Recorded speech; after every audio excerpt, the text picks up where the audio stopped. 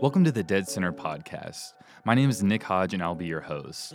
We're excited to get this going, and I'm just going to let you know what to expect and what this podcast will consist of and why you should tune in.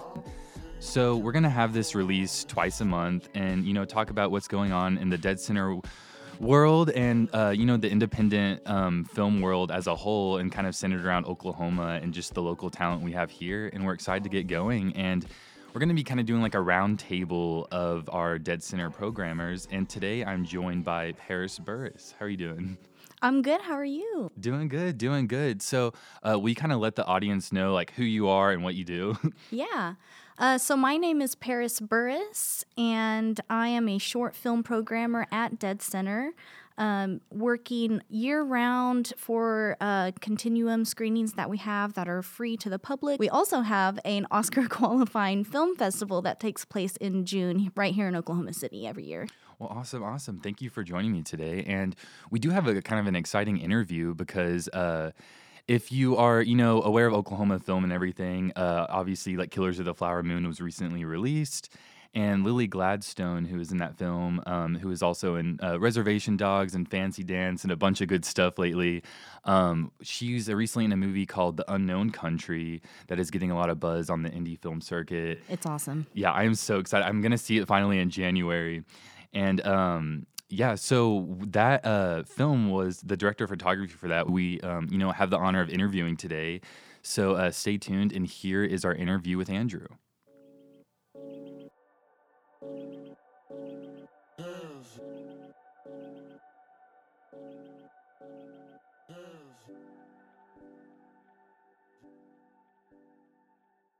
And how you guys doing? Doing good. Well, let's just dive right in. I first kind of wanted to ask you, how did you first get interested in film?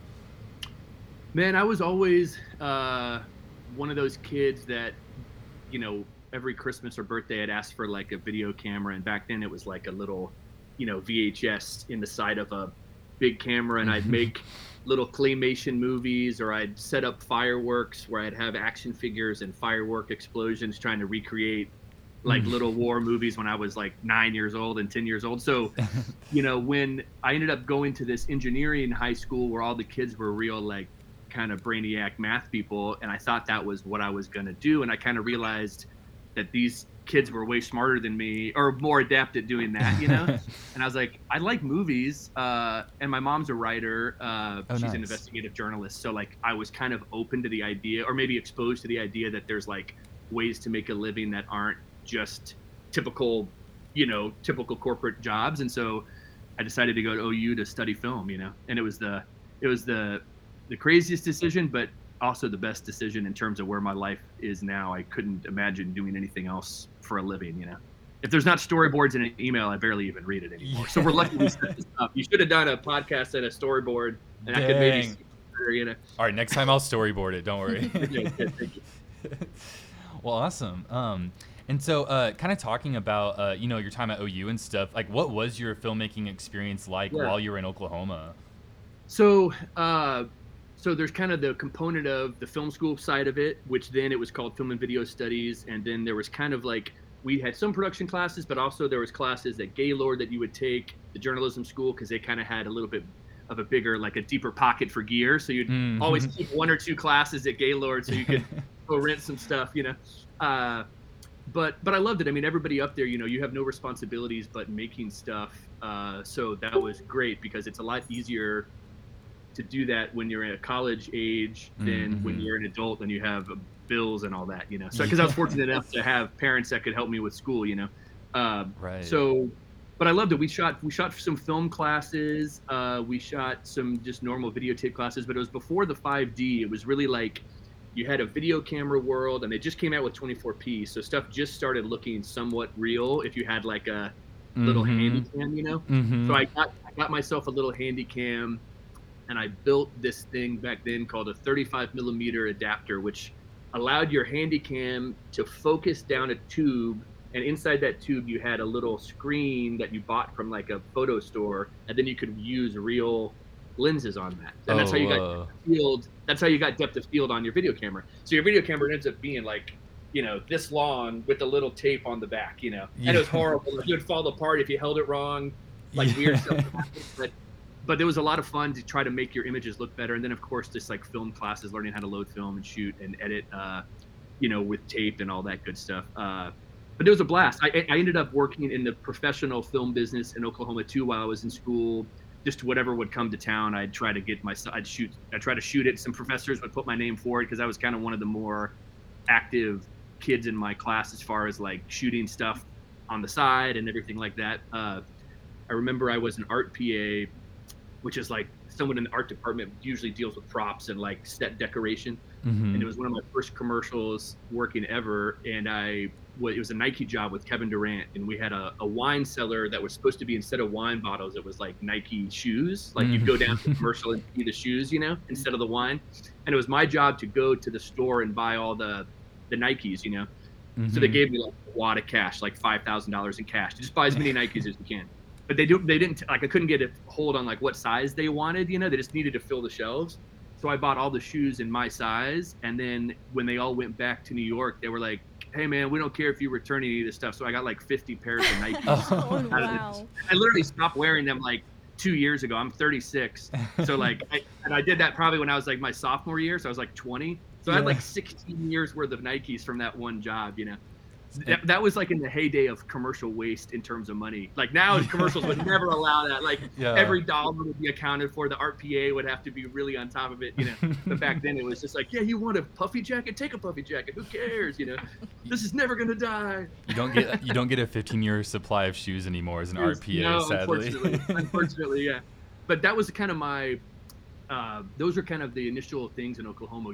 A lot of commercial work centered around the Thunder. They had just came in. I didn't get to work on any narrative stuff up there. It was before any incentives or anything like that, or at least incentives that wanted to hire me. I shot some B-cam and reality TV for a little bit up there, but eventually my wife, I married the girlfriend I had at OU, and she got a job for American Airlines down in Dallas, and I was like, hey, this is a good opportunity to go, cook her food while she works a real job, And I sit here and pretend like I have a career, Fair enough, yeah. The rest is history, Yeah, no, I remember that era. It was like, I remember being an extra on like the Thunderstruck movie with like Kevin Durant and like being like, whoa, this is cool. It's like kind of, there's a film here. Yeah, for sure. Yeah. But yeah, so you talked about your time at OU. Like, what was it like going from OU to that like independent film world or commercial world in Texas from there?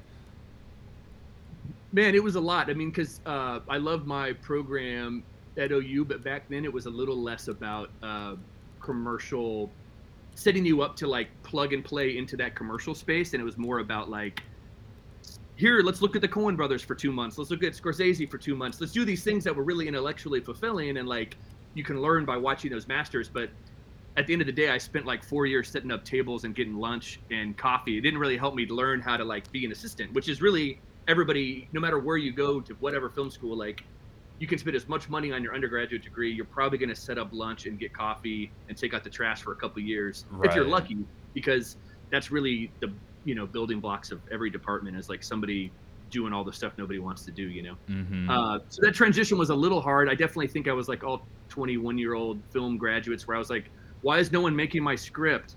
Why am I, I have all these ideas, even though nobody gives a shit about any of that,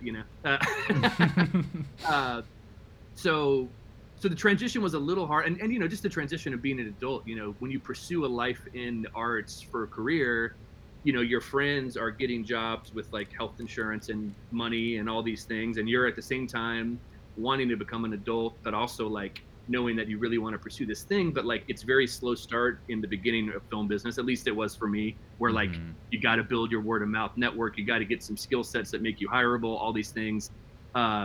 So that transition took a while. I'm grateful I was married. That was probably the best decision I made, not only because I love my wife, but because it allowed me to like not be scared that I only made $200 that month, which there's months like that as a PA when you're 20 years old in a new market, So, right. So if I have any words of advice to recent film graduates, is marry someone immediately who has a job that isn't in the film business, Yeah. Just hold on to them. It'll get good. I promise you. The film business is the best thing that ever happened to me and my wife now. It's provided us a great life.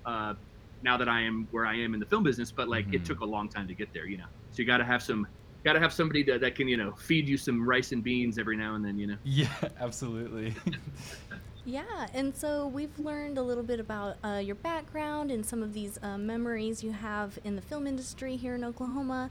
And now you are, I believe your first DP position on a feature was The Unknown Country, which Lily Gladstone is the lead in that. She landed an Independent Spirit Award nomination for her role, and she won the Gotham Award for Outstanding Lead Performance, things like that. So it's a remarkable movie. I just watched it recently. A big fan. Cool. But yeah, tell us how you kind of got involved with that. How did that become your first foray into feature DPing? Yeah. So, I think like a lot like commercial guys, we probably got in the business to like shoot, to tell stories narratively, right? But commercials are just such an easier, more direct form of like making a living. So you kind of get caught in that world. So I wanted to start shooting features a long time ago, but just life happens and you start working and you get busy, and all of a sudden, I hadn't shot a feature, and I think we started this when I was 31. I was 31 and I hadn't shot a featured narrative yet, and I was like, oh man, I'd love to do it. Kind of at the same time, I'd finished this feature doc called Ingrid, which is based on this woman that has built her whole big compound out of stones that she steals from this riverbed. I think it's set right on the border of Oklahoma and Arkansas, and with that director, it was the same director I shot the feature narrative with, Marissa. So we shot that doc together. We sold that to PBS and everything went well. It premiered at Slamdance and had like a good reception and all that. And then Marissa's like, hey, I want to do narrative up in South Dakota with like $1,000, And I was like, oh shit, this is going to be really hard. And this like, I don't think this can happen, So, but eventually we got together and we started shooting The Unknown Country. And I think we looked the other day and like the first piece of footage we rolled was like maybe 2017 or 2018. And then it's out, it had its theatrical premiere last year. So, or actually no, earlier this year, right? So that's the scope that it took. It took 5.5 years of filming to make that feature happen, because with low budget movies, like, we'd shoot, it's a linear story of a woman on a road trip. So the great thing about writing a movie like that is that you raise money, you can shoot the next part of the road trip. You raise money, you can shoot the next part of the road trip.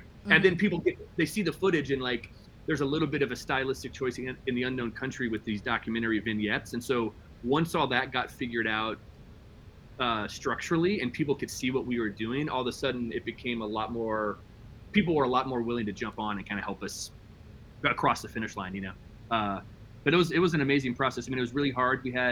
I think we maybe set a record for, we had the opening scene of the film, it's negative 23 degrees outside, and the end of the film in Big Bend, it's 116 degrees. So it was, we did the full planet Earth of temperature changes, within one road trip that took 6 years, Wow. to shoot. And luckily with the road trip movie, it's like she could be driving for 5 years. Who knows, I think in reality it's a couple weeks, but, in real life, it was a half of I didn't have a kid before we started, and now my kid is 4. She's like, has opinions, and like, she saw the movie, and like, she, it's like just weird to think how long The Unknown Country's been in my life, Yeah. It's kind of like the experience of like people are on like TV shows or whatever, where it's like they almost like grow with the project. Yeah, sort of thing. yeah. You start and you're unmarried, and by season 10 you're married and have 2 kids, and all that stuff. And I have to bring up, while we're talking about this film, like obviously Lily Gladstone's getting just a ton of acclaim right now for just sure, the talent she is. What was it like being up and close and personal with her behind the camera? Man, Lily is an amazing person, and obviously a lot of our film couldn't be made without her support coming on. She came on to a movie that effectively had nothing but like, hey, here's a director and a DP with no feature work. We got this kind of cool idea. Do you want to come get really, really, really cold, drive a car that the heater is always stuck on, so even if it's really hot outside, the heat's blowing you in the face, and you're gonna have to like make breakfast. Like, she would make the crew breakfast in the morning. Oh, no like way. She's just amazing. Lily is an incredible person, and I'm so happy that the world got to see the movie the way that it did. Like, I think obviously Killers of the Flower Moon happening, helped our movie get in front of more eyes, which was great because I'm super proud of it, and I'm super proud of her, and I'm super proud of Marissa's work, and Vonda, the editor, did an amazing job because we shot, obviously when you shoot for 6 years, there's a lot of footage that's left out too, you know? Right. So for Vonda to figure out a way to keep that pace strong and keep all those moments strong was a hard task, to more than the typical editor's job, you know, where they have 30 days of film and that's it. It's like, no, we have 10 hours of just shooting out of the left side window of a tree, you know. Can't even imagine. Yeah. Find the tree you like the best, you know.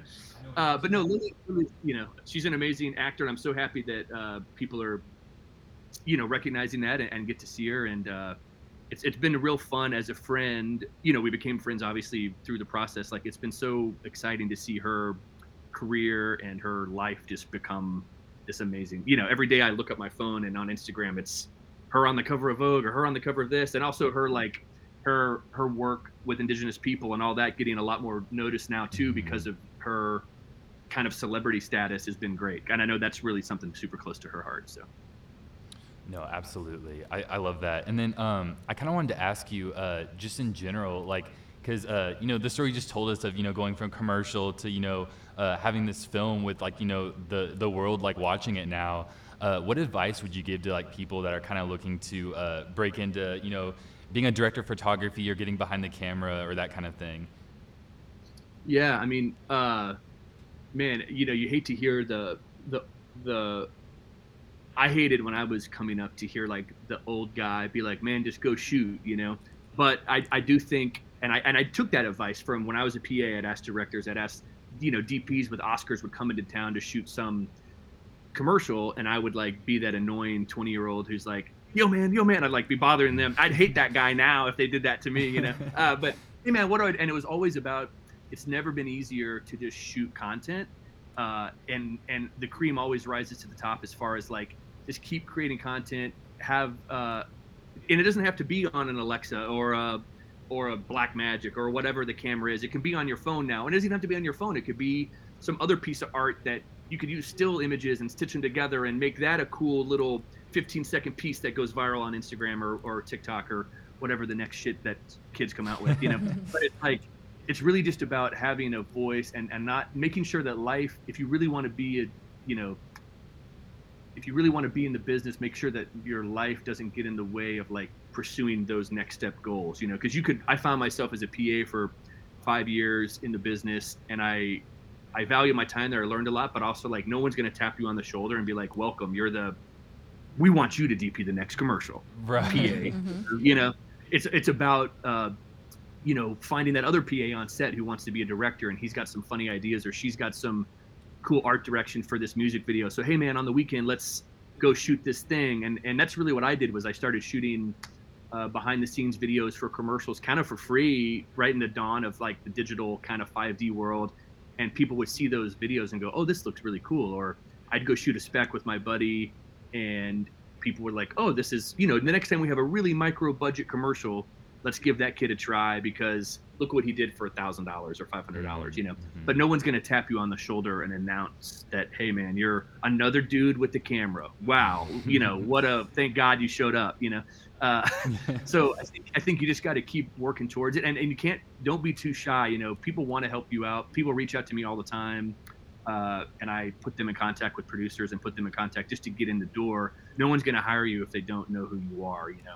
The film business isn't a vacuum. You know, you can't exist as an artist in a vacuum if you want to be financially compensated for it. You know, you can make your films alone, and that's great if it's just, you know, an art experiment. But if you really want to be in the business and make a living at it, you can be the most talented guy in the world or girl in the world, but you're never going to work because nobody knows who you are, you know. Mm-hmm. So even show up in PA or show up and do whatever, and, you know, that's better than you sitting around not working as a DP, you know, because you're going to meet people, and hopefully they like you, and hopefully they like your work, and then that's all you can really do, right?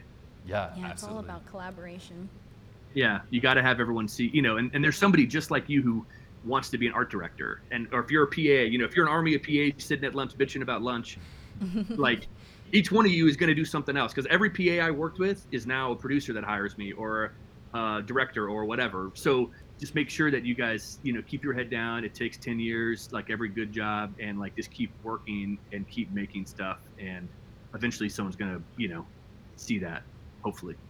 Yes, absolutely. I love that. Yeah, so we're kind of getting to the end of this interview here, and we always like to, this is our first episode, but we want to end. Snap. Yeah, our first ever episode of the deadCenter podcast. What up? Yeah. What up? So we're going to end on a fun prompt. We are planning on trying to do fun prompts to end with our interviewees, and I got to pick our fun prompt for this episode, and so the prompt that I went with was, what is your favorite quote-unquote bad movie to watch? Mm-hmm.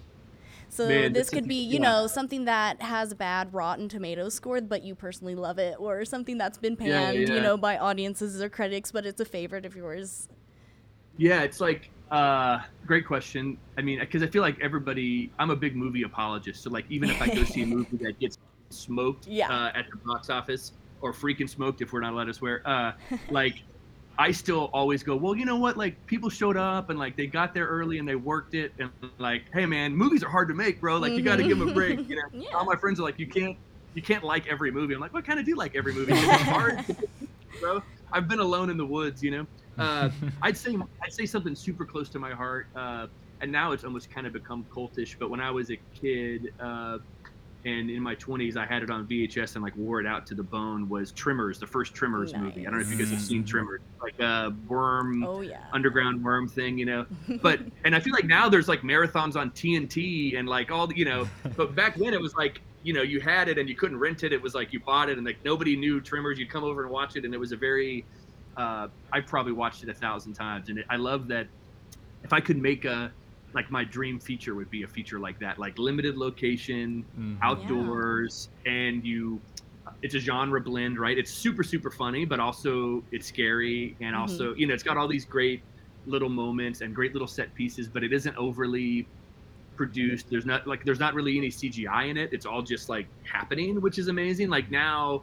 that movie would suck because it would all just be them reacting to nothing. And like, there isn't this crazy guy in a worm costume flopping around, which those moments on set are always the funnest moments, because like you get to like seeing how the sausage is made is the fun part of the business, right? Is like doing the phantom shoot with the chips rolling down the table and then running over to the monitor to see it play back in 2,000 frames to see if the chips rolled just right. Like that's what gets us all excited about a day in the film business, So it's like, and I feel like I bet making Tremors was amazing. I bet the people who were like, they probably loved it. It was probably a blast, Like, and you can feel that when you watch it, that it's just a super fun movie, What are y'all's? What's the number one bad movie for you guys? Ooh, what do you got, Paris?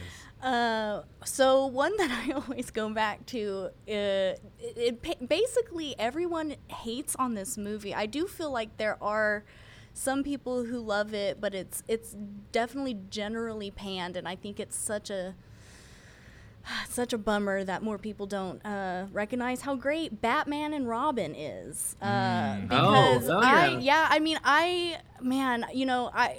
I grew up watching that movie, and just, it was something that I loved as a kid growing up, but it's one of those movies I've watched and revisited several times as an adult, and it still is just so much fun. It's so ridiculous and colorful, and just I think that a lot of like the people who hate on that movie they never have valid reasons. Okay, you just hate fun. Okay. Exactly. So that what would did you be, want them to do differently? What I mean? Like, it's a great movie. I just love basically all the reasons people point out why they don't like the movie are the reasons I like it. Sure, yeah. But yeah, it has like an 11% on the tomato meter. The audience score That's on low, Rotten Tomatoes is like 16%. So like, I know there are other people who love this movie too, but it's definitely Yeah, I mean, that's probably 1 million people, if you look at it. Yeah, so that's my There's pick. a lot of people in the world, Right. What about you, Nick? All right, mine's a little bit more recent. Okay, so it's Miles Teller and Anna Kendrick, and Bryan Cranston's in it as well. 2016 film called Get a Job. And it has like 9% on Rotten Tomatoes. And like, like you said, Andrew, it's like, respect to the filmmakers. Films are hard to make, but it's just one that like didn't land. But it's a very like, it's going for like a face value like rom-com vibe that just kind of falls flat, but for no reason at all. There's just like a janitor character in the movie that shows up like twice, and the whole movie's rooted in reality. And this janitor character is just like a figment of their imagination that only shows up twice for no reason at all, and doesn't really add anything to the movie. What is this? Yeah, but it doesn't add anything to the movie, but also adds everything to the movie because it just. Like, that's why you like it, is the fail. Clearly, that was probably a part of a script that they had more of, and whoever got a hand of it, financially or editorially, was like, we got to trim this guy out. Then they got you in there. They should have leaned into it. Happy about that. Yeah, like they should have leaned into it, like you said. But no, that one always cracks me up because it's like one of those. It's like it's almost worth watching once just for the janitor scenes. That sounds delightful. For sure. No, I love when you'll see movies too do. Like it becomes really obvious to me when there's reshoots, like because I can just see the lighting change because they try to match it, but they don't really give a at that point. They're like, I'm done with this movie, Yeah. So there's movies that you'll have these scenes like these masters and shot reverse shot, and then you'll go to a new master, and it's like a whole different thing, and you're like, okay, what happened? Why do we need to redo all? And then I can't not think about that as I'm watching the new scene because I'm like, what did they delete? Because this is dog shit now. So like. What was so bad that they thought this reshoot was necessary? Because this is not good, Yep. This sounds like whenever I watch films with like people that aren't in the industry, and they're just like, "Can we just watch the film?" It's like, but it's. You're like, sorry, bro. Yeah, I'm gonna ruin. But it's once you do it, it's like you said, your brain just operates that way. You're like, why was this done that way? Yeah, you could have done with your movie. It's like there's such talented people involved. Clearly, whoever directed and wrote it was very talented because they got this thing greenlit, which is impossible. I mean, the likelihood of getting funding to make a movie and make it is like 0.1% chance. So like that's why anytime I see a movie, I'm like, hey man, it's not the best, but I appreciate the effort. You guys. Somebody probably got divorced making that movie. like somebody was gone too much or whatever. Yeah. Somebody lost a relationship. Probably everybody lost their. It's like so we gotta lay flowers at the fallen relationships of each feature film. Because that's the truth. I love it. Well, Andrew, we thank you so much for coming on the show. Thanks for being our first guest ever.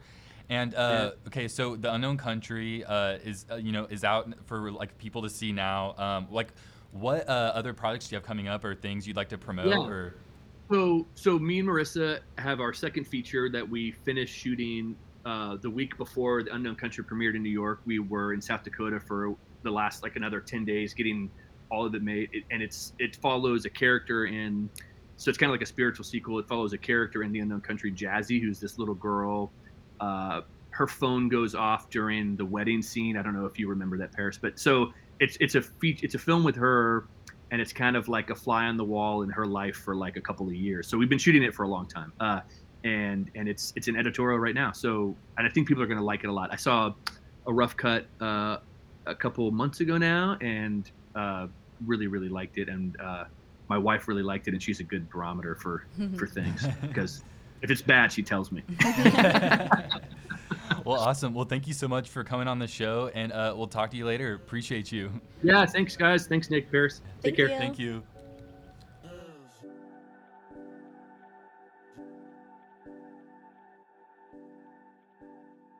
And something we also want to make sure we do on this podcast is let everyone know, the latest in deadCenter news and what's going on in, the three branches of what we're doing here at deadCenter. And so for this month of December, we want to talk about the things coming up. And some of those upcoming things are on December 22nd, we'll be having a holiday screening of Make the Yuletide Gay. And our programmer, Lauren Chapman, will be, hosting that event. And Paris, what are you excited about for that event, and what's that all about? Yeah, this one is a lot of fun because we're going to be showing the movie But I'm a Cheerleader, which if you have seen that movie and never seen it on the big screen, this is a great screening to come out to. And if it's one of those movies that's been on your watch list and you've never had a chance to watch it, this is going to be a really fun one to watch with a crowd in a theater. I believe we're going to have drag performances, and it's going to be a big event. And LaRon Chapman is hosting it. He did last year's screening at Rodeo for the same event, different movie, and that was a blast. So I'm really excited for this, and it's free. Ooh, that is. Is it free? I We'll have to check that, but yes. last year I think it was free, so maybe this year it's also free. So we'll double check that. But that's also a perk. Yes. It's free. So come on out and have a good time watching. But I'm a cheerleader. Yeah, absolutely. Yeah, everything I've seen about that event, it looks like a really good time. So everyone should come out for that, for a good holiday hangout. And another thing that's coming up kind of at the start of 2024 is the Glitterball Chalet, which is Saturday, January 13th. It'll be from 8 p.m. to midnight at the Jones Assembly. And do you mind kind of telling our audience like what Glitterball is all about? Okay, so Glitterball is just a giant party that you don't want to miss. It is deadCenter's biggest event of the year. It is a fundraising event, so all of the proceeds go towards making, these free public screenings happen that we do all year round. It helps us be able to put on the festival every year in June. It really, because we are a nonprofit, we really rely on these kinds of events to kind of keep us afloat. So what it's going to be is it's called Glitterball Chalet. There's always a different theme every year. And that's going to be very like spy thriller, gowns, tuxedos, kind of like if you think about going to like a ski lodge, kind of fancy kind of thing like that. So everyone, dresses to the nines. We dance to music. We have great food and drinks, things like that. So that is going to be January 13th. Awesome. Well, everyone, go ahead and make it out to that. I know Jones Assembly is a great venue for that too, because they kind of have their outdoor area, the indoor area, and also that fun kind of like cocktail bar upstairs. So it'll be a good host for that event. So we're excited. And then finally, like you said, it's a fundraiser for the festival and all those things. And we're excited for this upcoming year's deadCenter Film Festival, obviously. Can you kind of tell our audience, what to expect for if you're a filmmaker looking for a deadline or maybe even just a consumer curious about the next festival? So deadCenter Film Festival is an Oscar-qualifying film festival. It is Oklahoma's largest and only Oscar-qualifying film festival. And what that means is we've just been recognized for the high-quality films that we show and the live-action short categories and the animated shorts that are submitted and get selected to be in the festival are eligible to qualify for the Oscars. So that's a big deal for our filmmakers. We really want to highlight them. But as an audience member, if you've never been to deadCenter, I mean, it is just a blast to go to the parties, watch the films. There's features, there's shorts, there's something for everyone. We have VR, which we're really going to be ramping up. But yeah, that's going to be June 6th through the 9th, right here in the heart of Oklahoma City. And something that's really exciting is you can actually, because we know that tickets can be really expensive, and someone like me, I know that I'm not made of money, so I'm always looking for ways to kind of save my money. So if that is also something you're interested in too, you can, I believe this is the first time that we've offered this, but there are options for a payment plan. So if you want to get a festival pass or something along those lines, then you don't have to pay for it all at once. In previous years, you can make payments on it. I think that's really important to note because I think there are a lot of people who would go if they could afford it, and maybe this can help them out. But yeah, June 6th through the 9th, deadCenter Film Festival, definitely mark it on your calendar and come join us. Yeah, absolutely. Yeah, make sure to check all that info out at deadcenterfilm.org. And like you said, deadCenter is just such a good time, and it's just fun the connections you can make at this festival.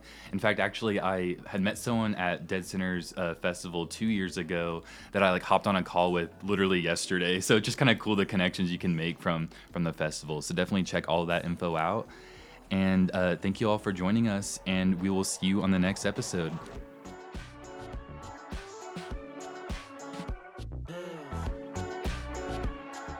This podcast is sponsored by RK1 Studios. Thank you to Randy and Matthew for providing audio services in order to record this podcast. Check out their services at rk1studios.com. The deadCenter podcast intro music is provided by Aaron Newberry of Kid Again Music.